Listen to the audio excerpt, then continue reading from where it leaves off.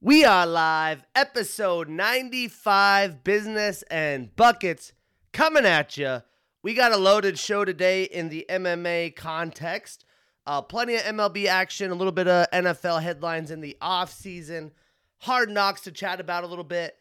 But before we talk sports, let's talk the one and only sponsor here at Business and Buckets. That is Fueled Supplements. So the Business and Buckets podcast is proudly sponsored by Fueled Supplements. If you're an elite athlete, a busy mom on the go, or just looking for the perfect product to suit your daily wellness needs, Fueled Supplements has you covered. Choose from their selection of premium sports and wellness formulas backed by over 30 years of market experience. Head to fueledsupplements.com and use my promotion code BUCKETS for 15% off. Once again, promotion code BUCKETS, BUCKETS. And again, you guys are supplementing. You're spending your dollars. Put it into small business. Avoid the GNCs, the online, behemoths as well. Small business, that's how we stay alive. People helping people. Thanks to Josh Moore and crew for being the sponsor here at Business and Buckets. So, last night was crazy. Today is Wednesday, early afternoon. I went to the Mariners and Yankees game wanting to see Aaron Judge, the Judge, and the loaded Yankees team in action. And it went into like the 13th inning. Luis Castillo dealing. Garrett Cole dealing. Should have came to SoCal. No, I'm just kidding. He's probably happy to be in the Bronx instead. But it was cool seeing two aces go down. Luis Castillo's first home start for the Mariners, a guy that I've always enjoyed. The Mariners have signed a lot of guys that I like. Diego Castillo a few years ago. Luis Castillo, Robbie Ray. So I enjoyed watching Luis do some damage. Almost got into a pickle at the end in the 7th inning, but got out of it. Good bullpen relief. My buddy, I'm not sure if this is true, but was telling me that last night there was no fastball pitched under 95 miles an hour. So lots of velocity. A lot of beat reporters saying that's one of the best baseball games they've ever seen. It was great. It was a late night. A little tough for me to get up this morning. But that was really cool.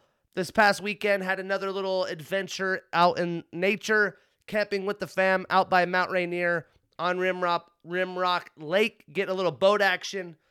Great to do that before I head to the desert. You're not going to get a lot of that beauty. Enjoying the summer in the PNW while you got it, because it doesn't last long. So that's kind of my snapshot since last week. Excited for really just the postseason race.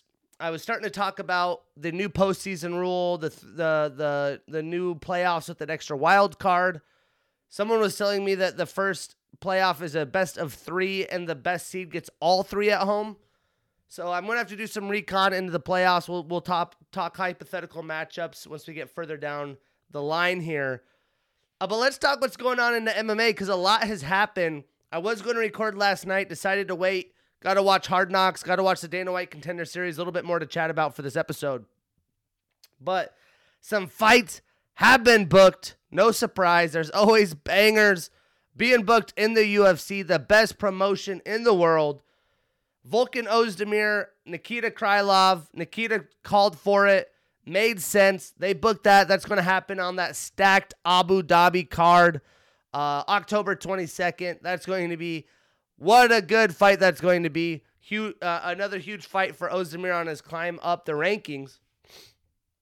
In the flyweight, Matt Schnell versus Matheus Nicolau. That's going to be another fun fight. It will be good to see Schnell back in the octagon. Francisco Trinaldo versus Randy Brown. Randy Brown has had some bangers. See if that can continue. Cledson Rodriguez versus Vinicius Salvador, October 29th. A little more than a month away. Vinicius gets a Dana White Contender Series fight, maybe best fight ever. Comes out with a hard-fought victory. Gets a contract, says, get me in, book me a fucking fight. Can't wait to see this kid. This kid is already one of my favorite fighters. I am definitely going to be following him closely. He works with Amanda Rivas and her dad. So, stellar action that he had. Really good power for a flyweight. Super stoked to see what he can do moving into the UFC. All eyes on Vinicius Salvador, October 29th. Want to talk about bangers? Roman Dolidze versus Phil Haas. That's going to be must-see TV as well. And then the fight that we all expected, Israel Adesanya, Alex Pieta, MSG, UFC 281. It's about to go down. I mean, I don't know if you could draw up much bigger of a fight than Pieta. I thought the last big fight draw out was the Paolo Costa fight because he was undefeated, looking pretty tough. We all know how that went. Izzy embarrassed him. We'll see what will happen this time. A guy that's previously knocked out Izzy in kickboxing. Get the lighter gloves. I mean, he showed what he could do shutting the lights out of Sean Strickland. MSG's going to be crazy. Other things outside of bookings, we have the UFC returning to Rio de Janeiro in Brazil, beginning of 2023. I think it's January 23rd. Jose Aldo fights Merab Dvalishvili here pretty soon. He wins that. Book him up in Rio de Janeiro. Probably the winner of like Petr Yan, Sean O'Malley, maybe the winner of Dillashaw, Aljamain in Rio de Janeiro. I mean, you can't beat that. Sam Alvey released from the UFC after his fight with a huge losing streak. The fact that he lasted in the UFC that long, props to the man. Let's look at specifics here. At 36 years old, he had finished his career with a 1, 2, 3, 4, 5, 6, 7, 8 fight losing streak with a draw in between. He had not won since June 1st of 2018. I mean, golly. Bravo for keeping your career going that long in the UFC. Uriah Hall last night, an emotional response. I was up late because that Mariners game about his retirement. And, I mean, to put it into easy words, I mean, Uriah Hall's a legend. I was at the UFC card for my birthday, 276 or whatever the hell it was, where he fought and retired. I watched Donald Cerrone retire. I watched Jessica I retire.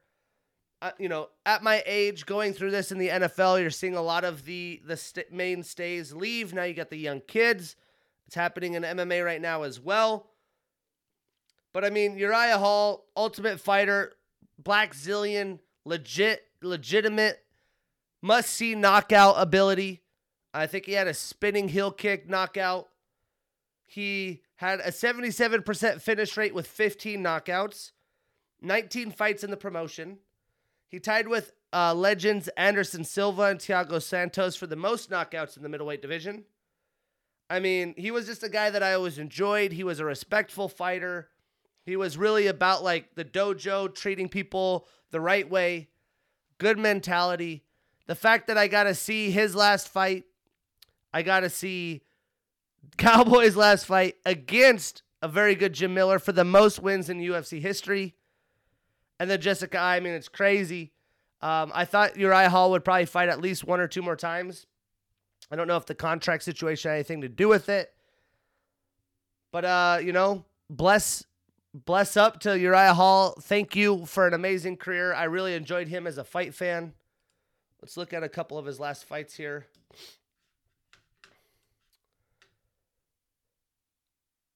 I mean, that scrap against Andre Muniz, that was great. Ended up in unanimous decision. Chris Weidman didn't last very long. Anderson Silva, kind of blessed Anderson Silva. Christoph Jotko had some great fights with Robert Whittaker and Derek Brunson. Gregor Mousasi when he was still in the UFC and defeated him. Thiago Santos, Kevin Gastelum at the Ultimate Fighter, which was John Jones, Chael Sonnen. I mean, legit. But, amazing career. Sad to see him go. Happy to see him be happy. In other news, there was 3 contracts awarded on last night's Dana White Contender Series, Episode 3. A great flyweight matchup, a UFC-level flyweight matchup. Clayton Carpenter ended up getting the win and the contract. He had fought Brandon Moreno's sparring partner, Edgar Chairez, And it was a great fight, back and forth, 3-round, grinded out. Carpenter had a huge mouse under his eye and bruise. Got the job done, got the contract. I'm sure we'll see Edgar Chairez again. Maybe Ultimate Fighter, maybe another Dana White Contender Series. He'll be in the UFC in no time. Some talented flyweights coming in the UFC, man. That division's getting more interesting as the years go on. Bo Nickel, huge prospect. Only 1-0 in professional fighting. Penn State legend, I've talked about him multiple times. Gets a fast victory. Guys tries to come out with the flying knee, takes him down, gets a guillotine, locks it up, and that's all she wrote. You didn't get to see a lot, though. We didn't get to see him strike. Dana offered him another Dana White Contender Series fight, as there is like 12 weeks or something like that. They're on week 3, has 8 weeks for another fight because he is only 2-0. Bo Nickel, though, I respect him. I'm always pro wrestler. I love my wrestlers. But just coming off so goddamn cocky and arrogant, you know, I could use a little bit of humbleness. I know he wants to be great. He's acting the part. Fake it till you make it. But just a little bit, right? Be a little bit more humane. I liked in Jorge Masvidal's YouTube channel when he was prepping for some big fights, he was doing some vlogging. Bo seemed like a really, great guy. But on the mic, it was just rubbing people the wrong way, I think. Eric Silva, Jamal Pogues, also getting contracts. They even issued a guy from the week before a contract, Shannon Ross, who fought Vinicius Salvador. Amazing fight. He ended up fighting with appendicitis, had to go to the hospital. I think Dana White just loved the showing, loved the grit, and said, hey, let's get this guy a fucking contract. In the PFL this past Friday, not a lot of action that I cared about. Anthony Pettis fighting ex-UFCer. He had blamed the first fight on Stevie Ray to not, saving it up for the playoffs. Well, he fights Stevie Ray again and gets worked, gets out-wrestled. Not very impressive. This weekend, we have another PFL playoff action, welterweights and heavyweights. We have Rory McDonald, ex-UFC veteran, versus Magomed Umalatov, who's 12-0. Should be a great fight. We have some Bellator action. Bellator 284. Neiman Gracie, one of the Gracie, one of the legends in the tree, versus Goiti Yamuchi. Valentin Moldavsky versus Steve Mowry, who's 10-0. And then Austin Vanderford, you probably know him from Paige Van Zandt. Her on her social medias, her titties up. But Austin Vanderford versus Aaron Jeffrey. That should be a good fight, opening up the main card on Saturday as well. I believe it's Saturday. Let me double check. PFL's Friday. I do know that. Let's see. Bellator on Friday. PFL Saturday. Got that backwards. It's kind of unique. And in the world of mixed martial arts, some boxing news. Tyson Fury ends his retirement and eyes Derek Chisora trilogy fight. He hasn't fought him in forever. Chisora hasn't really done anything. Why retire? Have that whole big thing in Wembley Stadium to come back and fight this guy. This is why boxing is just not very relevant. It's kind of annoying. And then this just in, Chris Cyborg to make boxing debut against Simone Silva September 25th in Brazil. So we'll see Chris Cyborg grace the boxing ring as well. But Tyson Fury, I wasn't very excited about that. It's like, come on, man. But let's talk about this week's Fight Night card. 100% finish rate. You want submissions, you want knockouts. This Fight Night card had it for you. Some fights that we did not break down. There was a quick win by Mayra Bueno Silva. Corey McKenna, very young prospect with a nice win. And Michael Oleksiuk. Ultimate Fighter had its finales. Juliana Miller, the lady that I picked to win, used her length, used her scrappiness to get the victory. She is a lot of fun to watch. She's going to be great in the UFC. Just a girl that literally loves to fucking bang. Just let me bang, bro. She wants to bang. She fucking outgrits you. She'll pull you into the deepest, darkest waters. And you gotta love that about her.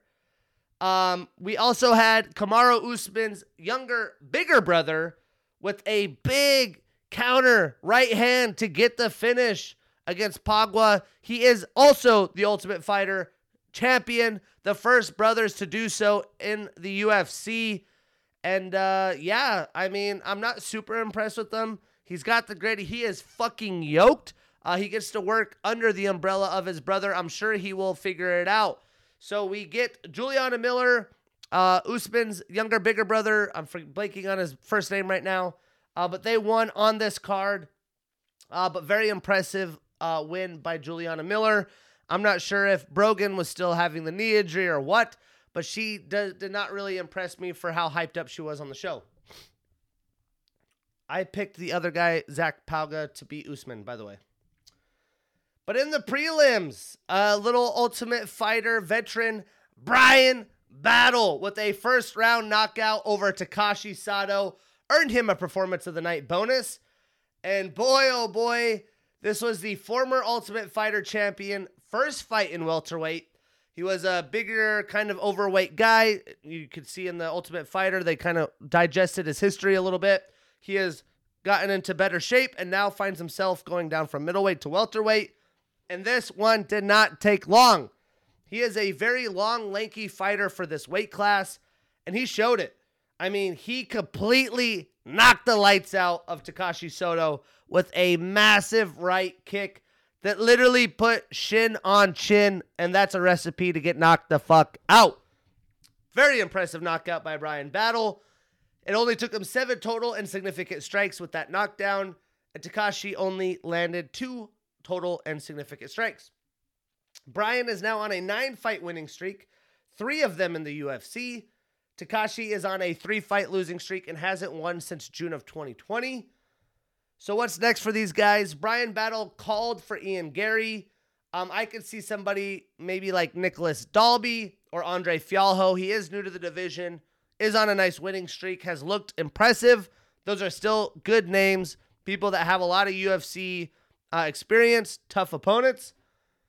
And for Takashi, he's on a 3-fight losing streak. He hasn't fought in a while. I didn't really think about who he has next. Going to be the bottom of the barrel here. In the main card, another very hyped fighter, Terrence McKinney, with a first-round submission via rear naked choke over Eric Gonzalez. I believe he was a -1,000 favorite for this fight, which is also insane. But yeah, he landed some big shots right out the gate. Terrence is aggressive. That's how he fights. Eric was kind of just backpedaling and eating him. He had to try to earn some respect. He did land a big shot that shook McKinney and had me jumping out of my chair. I was like, oh shit, here we go. But McKinney got the job done. He went to his wrestling, found the back of Gonzalez, and put the Ghost Pepper's flame out. But statistically, it only took Terrence 23 total and 18 significant strikes with that takedown and submission attempt, compared to Eric's 10 total and 9 significant. T-Rex just had a baby. Congrats to you. Spokane, he's right down the way in Eastern Washington. Props to you. Congrats on having the baby. He literally was on the MMA hour with Ariel Helwani talking about it while about to give birth. I mean, what a legend that T-Rex is. You can't get enough of him. He is now on a new winning streak after losing to Drew Dober. He is 2-1 in 2022. He's already had 3 fights this calendar year. I would assume take some time off with the baby, but he's a savage. Who knows? And Eric is now on a 2-fight losing streak after the 2-fight winning streak he had. I would love to see Terrence McKinney against Paddy the Baddy, as he called for. But 2 up-and-coming prospects, I highly doubt that happens. If they're going to fight, I could see a crash course way down in the future. So I could see him taking on someone like Mark DeCasey or Jamie Malarkey. Still 2 tough guys. I mean, the lightweight division is brutally deep, brutally skilled. You cannot have a lack of fights here. And for Gonzalez, Mike Breeden makes sense to me. So we started the night 2-0. I've been on a heater. 11-1, 8-1 the past 2 cards. Then we had Sergey Spivak with a second-round TKO over Augusto Sakai. And this fight went exactly how I predicted in my head. Spivak came out. He wanted to get Sakai against the cage. He continually found leg sweep takedowns in both rounds, which clearly as a heavyweight, that's going to tire you out. And he did land some big shots finally in the second round to get the finish because he didn't get to do a whole lot in the first. And that's what you expected. I mean, Sakai had a couple decent strikes when he had a chance, but Spivak had him in range to clinch him, grind him, tire him out, and that's a great way to victory. It only took Sakai only landed 14 total and 8 significant strikes, compared to Sergey's 86 total and 33 significant strikes. And he did have 6 takedowns in 8 attempts, so really didn't have a lot of complication trying to sweep him or take him down. He did have a submission attempt as well. Now, Sakai extends his losing streak to 4 and is not in a great situation as he drops out of the top 15 rankings with a 4-fight losing streak. Brutal. Sergey is on a 2-fight winning streak after losing to Tom Aspinall and moves into the rankings at number 12. I'm sure he's hyped about that. So what's next for these guys? How about Spivak versus Blagoy Ivanov or Chris Daukaus? I think those would be fun fights. Nice step up for him. And for Sakai, I could see him taking on Jake Collier.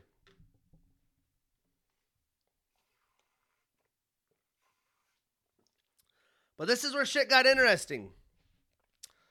I love Jeff Neal. I've been hyped on him. I've picked him to lose the past few fights. He's shoved it in my face. And to be honest, both of those fights have cost me a lot in my parlays. Because this one landed, I was going to make a pretty penny.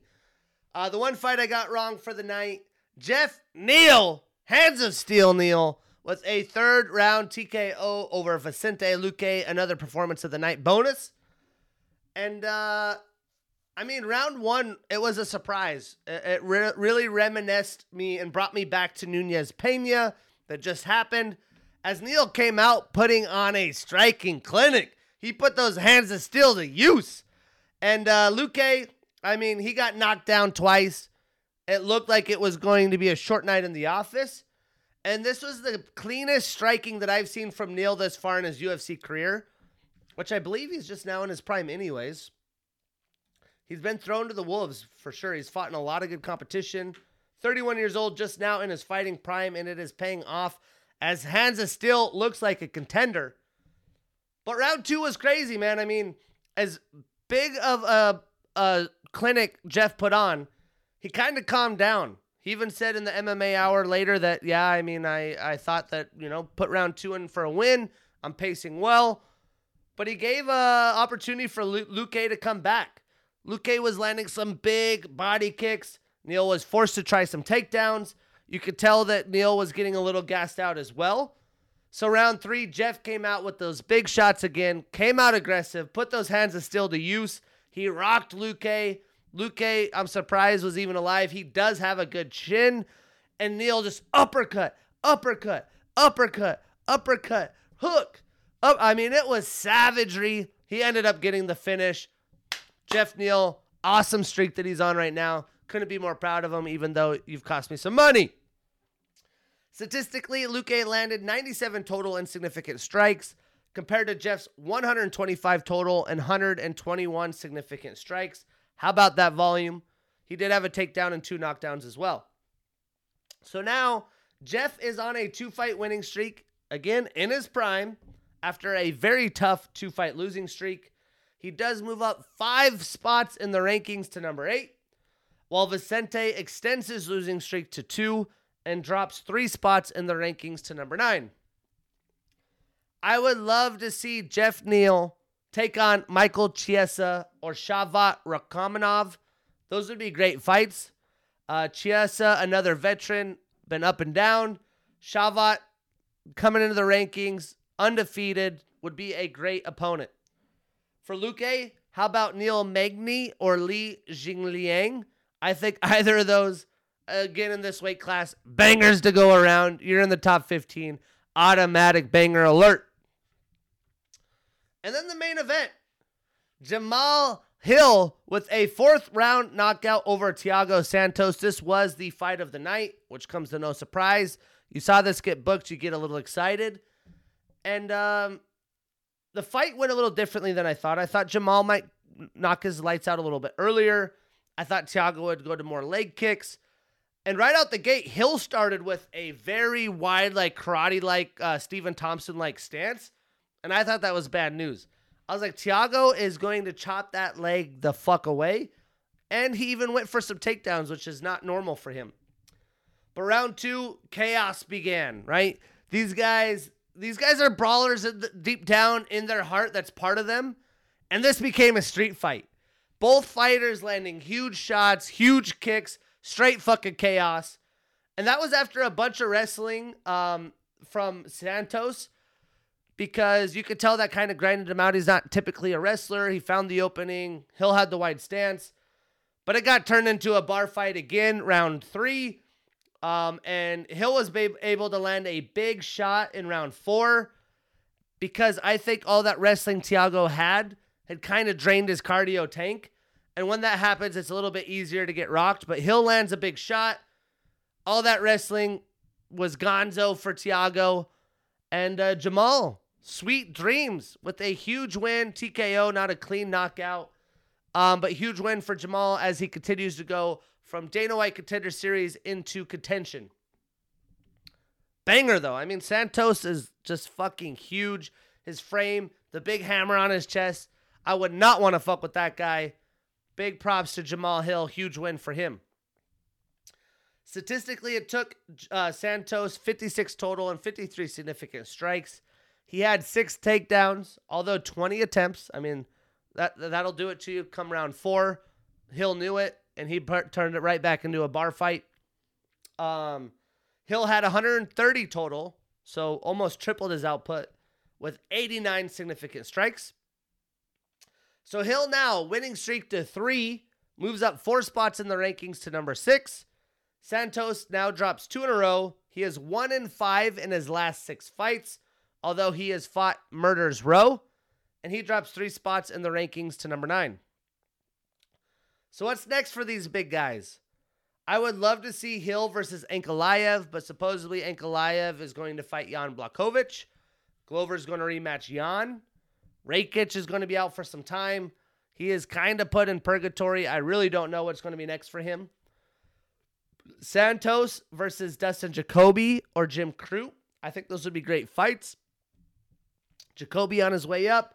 Crute, a guy that's been up and down his career as well. Nice little fight night card. All finishes. You can't be mad about that. This weekend, another fight night card. This one location based in San Diego. 4 p.m. main card start on ESPN, so it is a little bit early. This card is not deep, not going to lie to you.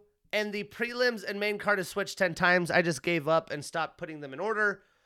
We're going to start off, I believe this is now in the main card, with Cynthia Calvillo, 35 years old with a 9-4 record and the number 12 next to her name, taking on Nina Nunez, 36 years old with a 10-7 record and the number 9 next to her name. Sorry about that, little scratchy throat. Now, this is a very important fight for both fighters. They're both on some skids. They're kind of like getting towards past that prime moment, especially, these ladies are OGs. They've been fighting here. They fought in women's UFC when women's UFC wasn't as cool. At this point in their careers, I believe it is must win. If they want to have a chance at least climbing up the rankings and not just fighting to fight as like gatekeepers, you got to have a win here. Cynthia, she's got a background in BJJ, wrestling, and Muay Thai.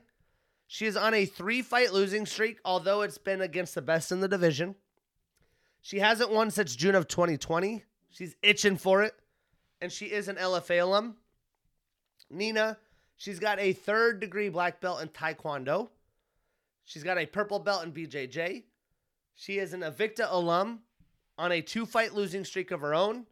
She hasn't won since December of 2018, and 4 of her 10 wins are via knockout. I think Nina, she's gone through a lot. She's gone through a lot with Amanda being champ. She had their baby. I just think Cynthia is hungrier for a win here. I think she's also going to utilize her wrestling to eliminate some of the striking ability of Nina, although Calvillo can throw some hands herself. I think it's going to be a very close fight, unanimous decision, split decision maybe, but I'm going to go with Cynthia. I would avoid this on a parlay if possible. And then we have some more women in action. Angela Overkill Hill, 37 years old with a 13-12 record and the number 13 next to her name, taking on Lupi Godinez, 28 years old with an 8-2 record. Now, these fighters are in pretty much completely different situations, as Angela is the gatekeeper at this point. She's been fighting fighting up-and-comers. She's kind of the gatekeeper. And now she gets Godinez. And this fight, I think, is going to be close. I think this is Lupi's toughest opponent to date, though, so this is going to be a legit test. I did pick Angela on the last time. Didn't work out for me. But Angela is a true OG. I mean, she's the OG of OGs in women's MMA. Her, the Carla Esparzas, you get the point. She trains out of Alliance MMA. She's got a purple belt in BJJ. She's an Ultimate Fighter and Invicta alum as a former champion in Invicta. She's on a 3-fight losing streak, and 5 of her 13 wins are via knockout. She does have the most bouts and decisions in women's strawweight division history. 20 bouts, 16 decisions. She also has the most losses in the division history with 12. And the most fight time with over 4 hours and 23 minutes. She does have a 3.5-inch reach advantage and a leg reach advantage of 3.5 as well. Now, Lupi, she's a purple belt in BJJ. She is a former LFA alum and champion. She has the fastest turnaround in modern UFC history with 7 days. And she also has a record for the shortest span between 3 fights in modern UFC history. She had 3 fights in 42 days. And she is on a 2-fight winning streak. If that doesn't scream prospect ready to bang, I don't know what else does. But I think Hill has looked solid in her past few fights, even though she's lost, most of them via decision. I think she is going to outstrike and really go to the wrestling tank here. She wants to win. She's going to get a win. It's going to be tough for Lupi. I don't know if she's handled that kind of aggressiveness in the wrestling. So I'm taking Overkill Hill. And again, avoiding it in a parlay if necessary. If possible, I should say. But I believe, in fact, let's confirm that this is the main card opener. See if the UFC updates shit. They're not very good at it on their website. Only big complaint I have with the UFC is their website is trash. Yep, so this looks like all those fights were on the prelims. This is the main card headliner. And some other fights we're breaking down aren't on the main card, so it's a mess. But we have Bruno Blindado Silva, 33 years old with a 22-7 record, taking on Gerald GM3 Mearshart, 34 years old with a 34-15 record. This is going to be a banger. I can't wait for this fight. This is just one of those cases where you get 2 guys in their prime. They're veterans. They fought all the big names, and you know they're going to come and fucking bang. I mean, these guys are going to be aggressive. They know that both guys are going to come out the same way, and they're going to brawl. This is the shit you want to see. Modern gladiators. Bruno, he's a black belt in BJJ. He is an M1 alum and former champion. He is on a 1-fight losing streak against Alex Pieta. Obviously, tough fight. And he was on a 7-fight winning streak coming into that. 19 of his 22 wins are via knockout. 5 of his 7 losses are via submission. And 2 of his last 3 fights are performance of the night winners. That means, I'm motherfucking box office. Now, Gerald, he's got a black belt in Rofu Sport kickboxing, a black belt in BJJ. He's got the most submission wins in UFC middleweight history with 8. He is a former RFA alum and champion. He is on a 1-fight losing streak after a 3-fight winning streak. 26 of his 34 wins are via submission. 8 of his 15 losses are via submission as well. And he has a 3.5-inch reach advantage. Now, Gerald is very durable. He finds himself in interesting spots. He always finds that weird angle to get a submission. But Bruno's very well-rounded. I find him getting the finish in this fight. This is another performance of the night on his record. I'm taking Silva. I'm putting him on my parlay. We marking that ish down. And you already know we getting that bread. Moving on. Supposedly, this is a prelim fight. Nope. This is the co-main. David, the silent assassin Onama, 28 years old with a pristine 10-1 record, taking on Nate the Train Landwehr, 34 years old with a 15-4 record. Another big-time fight. Quality featherweights going at it. Onama literally just fought a month ago. He's a hyped-up fighter right now. He's on a 2-fight winning streak and is 2-1 in the UFC. 6 of his 10 wins are via knockout, and 4 of them via submission. All 10 via fucking finish. That screams potential. He's on a 1-fight winning streak. 8 of his 14 wins are via knockout.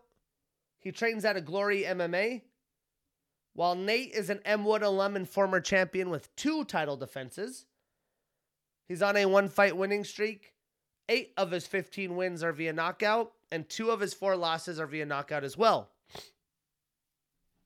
Now, I really do think we're going to see another great showing from Onama. He's been training at Glory MMA. They're dialing him in. He's not quite in his prime yet, but he's going to show us how he's improved. He's going to try to move up those rankings early in his UFC career. For that reason, I'm taking Onama. I'm putting him on my parlay. We're marking that ish down, and we getting that bread. Moving on. We have an early prelim fight technically here, but a great one. We get Odie, the Jamaican sensation Osborne, 30 years old with an 11-4 record, taking on Tyson Nam, 38 years old with a 20-12 record. A fun fight. Again, the flyweight division, man, is getting some quality fighters. This is a fight of the night candidate, in my opinion. It's another step up for a guy who's scratching the surface in his prime in Odie. I mean, Odie's had some tough opportunities, right? They've tried to climb him up. He fought Manel Kopp in 2021 and failed.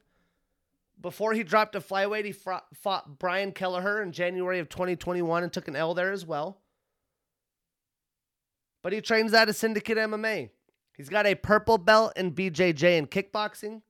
He is a Dana White Contender Series and RFA alum. 5 of his 11 wins are via knockout, 4 via submission, so 9 of his 11 fights via finish. He has a very impressive 5-inch reach advantage and leg reach advantage. While Tyson, he is on a 1-fight losing streak against Matt Schnell.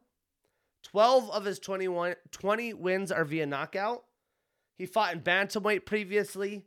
He is a World Series of Fighting King of the Cage and Elite XC alum. He's an OG at 38 years old, now in flyweight. I mean, I think Tyson Nam is going to be a tough test for Odie. I think his reach of advantage is going to be huge. I believe he's ready to show off his hard work. He's been impressive lately. I think he gets the knockout, but this is going to be one where he gets tested early. He's going to have to grind out some wrestling, grappling attempts. But I'm taking the Jamaican sensation. I'm putting him on my parlay. We marking that ish down, and we getting that bread. And all these guys I'm picking on a parlay are pretty decent favorites. Odie at minus 245, Onama 280, Silva 285. So I'm not speaking anything crazy here. And then the main event, a very, very interesting main event. I give you guys the analysis. I break it down. I say how it is. I give you my picks, my props, my parlay, whatever I got, I'm giving it to you. I am officially, because of Montana, a massive Sean O'Malley fan, right? My favorite fighter before Sean O'Malley and since the retirement of BJ Penn has been Dominic Cruz. TJ Dillashaw is pretty close in there. All those guys are bantamweights, which is crazy. Jose Aldo's pretty high up there. I mean, technically, John Jones is my favorite fighter, but, he doesn't really fight anymore, sadly. I feel like we've been robbed, prime years of the best fighter of all time. That kills me. So, I am definitely having some bias here, and it's been hard to battle. But we get Marlon Cheeto Vera, and also being a Sean O'Malley fan, him and Cheeto's beef, you kind of knock on Cheeto a little bit. 29-year-old fighter with a 19-7-1 record and the number 5 next to his name, taking on Dominic the Dominator Cruz, 37 years old with a 24-3 record and the number 8 next to his name. I think this main event will determine both of these fighters' futures. It's pretty simple. This is Dominic's last chance at a title run, and this is Marlon's first. Dominic had the MMA Hour recently talking pre-fight, him and Cheeto both, and he said he's treating this like a title fight. It's a 5-round fight. I mean, this is literally a title fight, and he knows how important this is for his career. Dom is one of the most dominant champions coming from the WEC into the UFC of all time. His footwork, the things that he's done, he's created a lot of things for other fighters to copycat as a blueprint. Him as an analyst, that's what I love him even more. He's sharp. He's got the IQ. He speaks into it. You can relate to him. I would love to break down some fights with him, have him on a future podcast as I go MMA only. The problem is the durability of Cheeto. Dominic could outscore him, outbox him, not get hit as much, but he could also start taking bigger shots where he wears the damage more. I could see this being very similar to the Rob Font Cheeto fight. I thought Rob Font outscored him 3 rounds, but the damage that he took versus the damage Cheeto didn't even look touched. And this guy is literally fucking as durable as they come. Dominic, though, looks like he's in a good headspace. He was talking about all those knee injuries he had to overcome, all the shit he's dealt with. And he's just like, he surrenders it all. He could control what he control. He's not too worried about it. He wants to be the best version of himself. And I think we sneakily get impressed by Dom here. I just don't know in a 5-round fight if he could out-durable Cheeto. Because let's say he lands 100 more strikes throughout the course of 4 rounds, but looks like a fucking meatball, and Cheeto looks like he hasn't been touched. That's hard for the judges to give the fight to Dom. Even though, most likely the scoring should go to Dom. I am a little worried about the wrestling of Cheeto to Dom as well. But golly, it's going to be a fun main event. Marlon, he's got a black belt in BJJ. He is an Ultimate Fighter Latin America alum. He has the most stoppage wins in UFC bantamweight history with 9. I did not know that. Very impressive. He is on a 3-fight winning streak. 7 of his 19 wins are via knockout, 8 via submission, 15 of his 19 fights have been via finish. He has never been finished, and he has a 2.5-inch reach advantage and leg reach advantage in this fight. He likes to kick, he likes to punch. Lots of advantages here for the lot younger fighter. We're talking 8 years in difference. Dominic trains out of Alliance MMA. He is a blue belt in BJJ, a WEC alum. He was the former champion with 2 title defenses. He was the 2010 Fighter of the Year, 2014 Comeback Fighter of the Year, 2000 through 2017 Analyst of the Year, 3-time. Former UFC bantamweight champion with 3 successful title defenses, 5 title defenses in general. Most wins in UFC WEC bantamweight history with 14. And he's on a 2-fight winning streak, both last year in 2021. The last one, very impressive. Pedro Munoz, 267. He won me some cash money. I just don't think,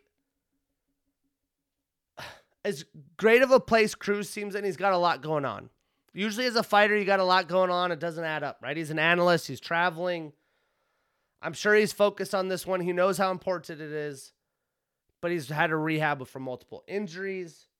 He isn't too old, but he's old enough for me to be worried about the durability, and he's obviously had some moments where his chin doesn't look like it's where it used to be, a la the Cody Garbrandt fights. He's taken damage in some fights. I mean, he fought TJ Dillashaw, Cody Garbrandt, Henry Cejudo. He's looked good. A 4-year layoff. Not a lot of people can look like Dom has. He's mentally clear, sharp. Again, I just don't know. The durability concerns me. Cheeto's just entering his prime. He's confident. But that's why you got to watch the fight. I would put a money on Dominic Cruz just for fun at plus 200, not a lot. Maybe try to find another dog in this fight to parlay, like a Devin Clark or something. But I will pick Marlon. I would put him on my parlay. Sadly, I marked that ish down. But I would not be sad to take that bread. Know what I mean? But this is a fucking scrap, man. That's a scrap that you can't not be hyped about. The Bruno fight's a scrap. Tyson Am, Odie in the flyweights. 2 great women fights. Not a deep card, but some solid fights. But let's talk about next weekend. UFC 278, Salt Lake City, Jazz Nation. Headlined by the Nigerian Nightmare, Kamaru Usman, Leon Edwards, the second one. And it's a deep card. It's going to be a lot of fun. I love me some pay-per-view UFC. You can't beat it. I can't wait to do Fight Companion, stream this shit live, get a Twitch going. More to come. Let's go. Let's talk MLB. I'm still buzzing from that fucking Mariners game last night, though. That shit was wild. Mariners fans on a Tuesday night, these guys are straight blacked out getting crazy. I'm like, damn, on a Tuesday? But I love watching pitchers do work. Luis Castillo, Garrett Cole, golly. The Cubs making some moves. They DFA Andrelton Simmons. Obviously, I know him as an Angels fan.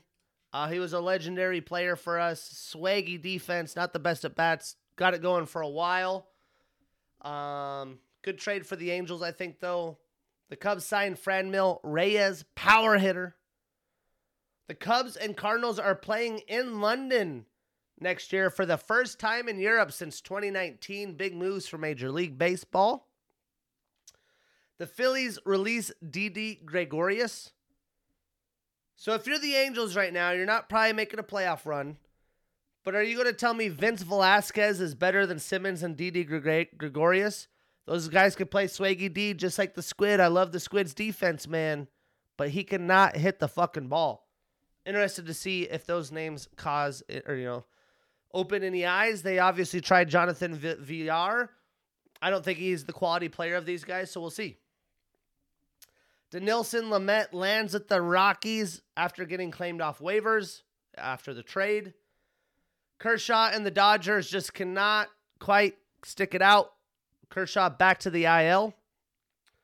The Blue Jays signing Jackie Bradley Jr. after being released from the Red Sox.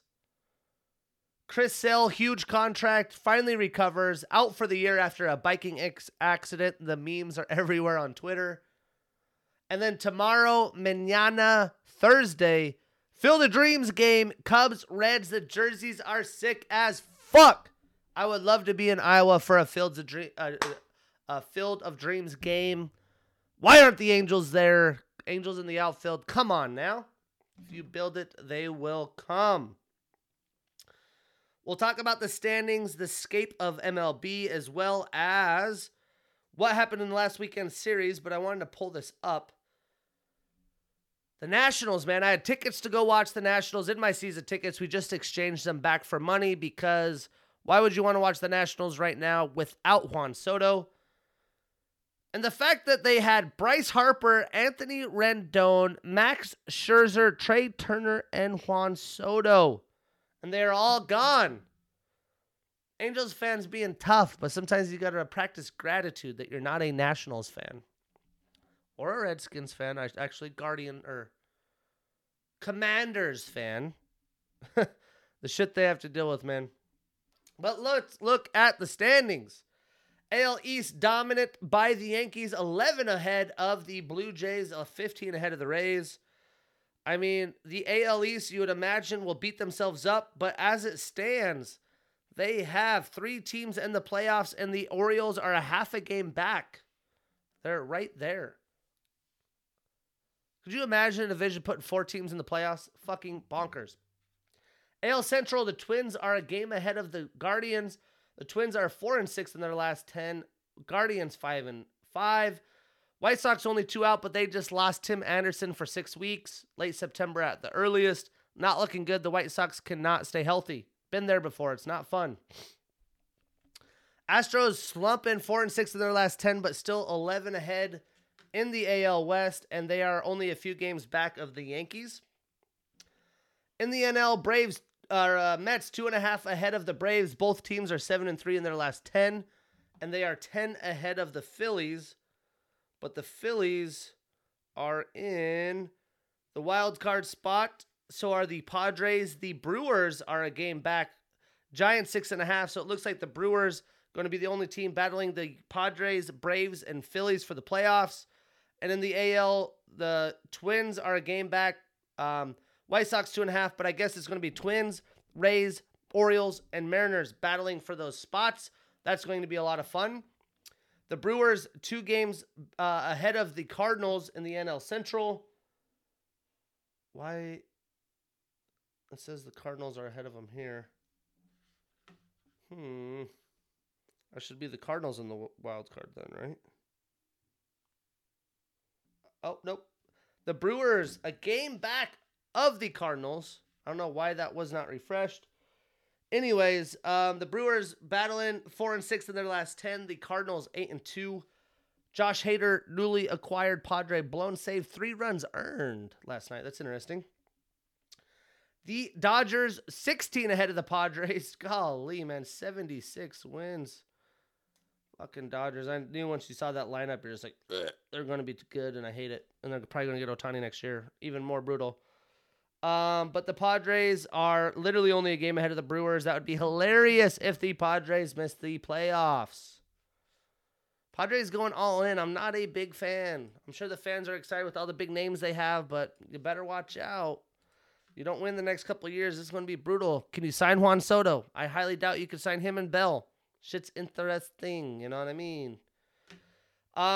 This past weekend, though, we had the Mets beat the Braves 3-1. Big brother, little brother situation right there. Astros splitting with the Guardians. The Guardians just keep winning, and I'm not too sure how. The Twins split with the Blue Jays 2-2. Angels split with the Mariners 2-2. I watched the Friday game. Angels did work. Reed Detmers looking like a future ace. I'm happy with the split. They play in LA next week. Cardinals sweep the Yankees 3-0. Yankees on a slump, but they don't cur. Dodgers sweeping the Padres again. Brutal for the Padres. This weekend, some decent series in store. The Guardians traveling to Toronto to play the Blue Jays. Both teams battling for playoff positioning. AL East head-to-head battle. The Rays hosting the Orioles. Both teams are right there in the division and playoffs. Red Sox hosting the Yankees. The rivalry. Obviously, the Red Sox slipping. Devers on the IL, not looking good for them. The Mets hosting the Phillies. We'll see how the Phillies can compete. The Cardinals hosting the Brewers. That's a massive series in St. Louis on ESPN Plus on Friday. The Angels hosting the Twins. See if the Angels can play spoiler, as we are 48-63. That is, golly, damn disgusting. So some great series happening this week. Lots of action in MLB. Let's talk some NFL. They want a 1-year suspension plus a fine for Deshaun Watson. Roger Goodell is trying to make that happen. But it announced that Deshaun Watson will start in the preseason debut on Friday. So that'll be interesting. I just looked at the phone to see that. Quick MLB update. The Tigers fire general manager Al Avila amid a very disappointing season. And yeah, I'm not surprised about that one whatsoever. Cowboys signing Anthony Barr, the 4-time Pro Bowler, only 30 years old. Although 30 in the NFL, you're like washed. But I still think he has some left. Huge move for him. Veteran defensive pass rusher. I like that a lot. Deontay Johnson getting a 2-year, $36.7 million deal. Amazing move by Omar Khan, in my opinion. Great move for the team and Deontay. But Deontay sets up his football camp, no-shows his own youth football camp, and supposedly is sued in federal court for allegedly no-showing. How do you not show up to your own football camp? You just got paid, too. I mean, this is some crazy shit. And how does that go to federal court? The Saints signed Kiko Alonso. He has not played since 2019 due to injuries. An elite middle linebacker before injury. Will be interesting to see if he could turn it around. If he does, just makes that defense even better. They'll need it as Jameis Winston is battling a foot injury. He cannot stay healthy. I just don't think Jameis was meant to be a starting quarterback, sadly. Can't catch a break. Kareem Hunt requests a trade after not receiving an extension from the Browns. I'm not surprised about that either. But who else wants Kareem Hunt, who is beating up women? Lots of bad things in the headline. Supposedly Frank Gore with an altercation. I don't even want to talk about it. It sounded brutal. Makes me sick to my stomach. Ravens signed Justin Tucker, 4 years, $24.5 million, $17.5 guaranteed cash money in the bank. Highest paid kicker of all time. Him and Chris Boswell, AFC North rivals. Love to see it. The Jets' 2020 first-round pick, Mekhi Becton, out for the year with a broken right kneecap. Brutal news for them as they need linemen. Down goes Frazier. First episode of Hard Knocks last night. I'm hyped up from the game. I said, fuck it, I want to watch it. I love me some Hard Knocks. The film quality, the camera work, the intro, mixed weight training with the Detroit, the Ford company and the motors. Oh, I loved it. I love their coach, man. I mean, he seems to be great. I always feel the best coach or managers are the people that have been in the role, and they can translate that into leading a team. He played. He's a veteran. He is true to who he is. He is what the Detroit Lions need. The Jamal Williams in the huddle hype up. Golly, that was great. Half of his staff is ex-football players. Deuce Staley, Antoine Randall, as a Steelers fan, you love to see it. It's going to be a sweet season, man. And it'll be interesting to see if they could, they won 3 games last year, if they could step it up. But I loved his analogy. We're the team that we're going to battle as long as it takes until we get you into the depths of the ocean. We're going to pull you down when you're ready to give up. You can't tread water. We're treading water. We're sinking your ass. They're not going to out-skill or out-talent any team. They're going to have to grind, play smash-mouth football, run it up your fucking throat until you can't defend it, DeAndre Swift to the house. You know what I mean? Jared Goff ain't going to win you big-time games. So I love the idea. I love the analogy. Let's see if it can translate. But I'm super pumped for the rest of Hard Knocks. There was some very quality footage there. And the in-season Hard Knocks with the Cardinals. Kyler Murray extension. Hopkins suspension. Fuck yeah, if you're football fans. Football's back, baby! Other hitters in the world of sports. Paige Beckers tears her ACL. Bad news. Paige Beckers is legit. Speedy recovery. Blessings to you. Russia sentences Brittany Griner to 9 years in prison after Joe Biden tried to trade her for a Russian arms dealer. That shit's crazy. That's all I got to say. 9 years. Shit should be legal. I'm not too sure what's going on. Hopefully we can get her back into the States. Brutal news. Oklahoma just cannot, shit's just hitting the fan, man. Kel Gundy, a legendary wide receivers coach, has to step down or is removed after a film room incident with racial slurs. He read a player's iPad or something like that. So Venables had to let him go. Wide receiver has been a great position for the Sooners. They've coached him up. I'm sure he will be missed. Big Ten leaving ESPN for Fox Sports while CBS and NBC will stream their basketball. Huge moves for them. I don't really care. Fuck ESPN. I like Fox Sports myself. Serena Williams to retire after the Open. Her historied career coming to an end. She is the GOAT, the greatest woman of all time, in my opinion. Blessings to Serena. I loved the King Richard movie as well. I mean, it's just weird. You get older as a sports fan and you see these types of people leaving the sports. I'm trying to soak up every little bit of Nadal that I can, a little bit of Tiger Woods. It's just, I'm 30 years old, guys. All my guys are leaving. My childhood idols. Either way, episode motherfucking 95. Ugh. Got my subs, I'm taking that Field supplements, you heard? You got to make sure to check them out. If you haven't, go to fieldsupplements.com. Do it right now. You're hearing this shit. Tune in. Look it up. You'll see, good quality. Good pricing. Put that discount in there. People helping people. Let's go. We'll see you guys next week.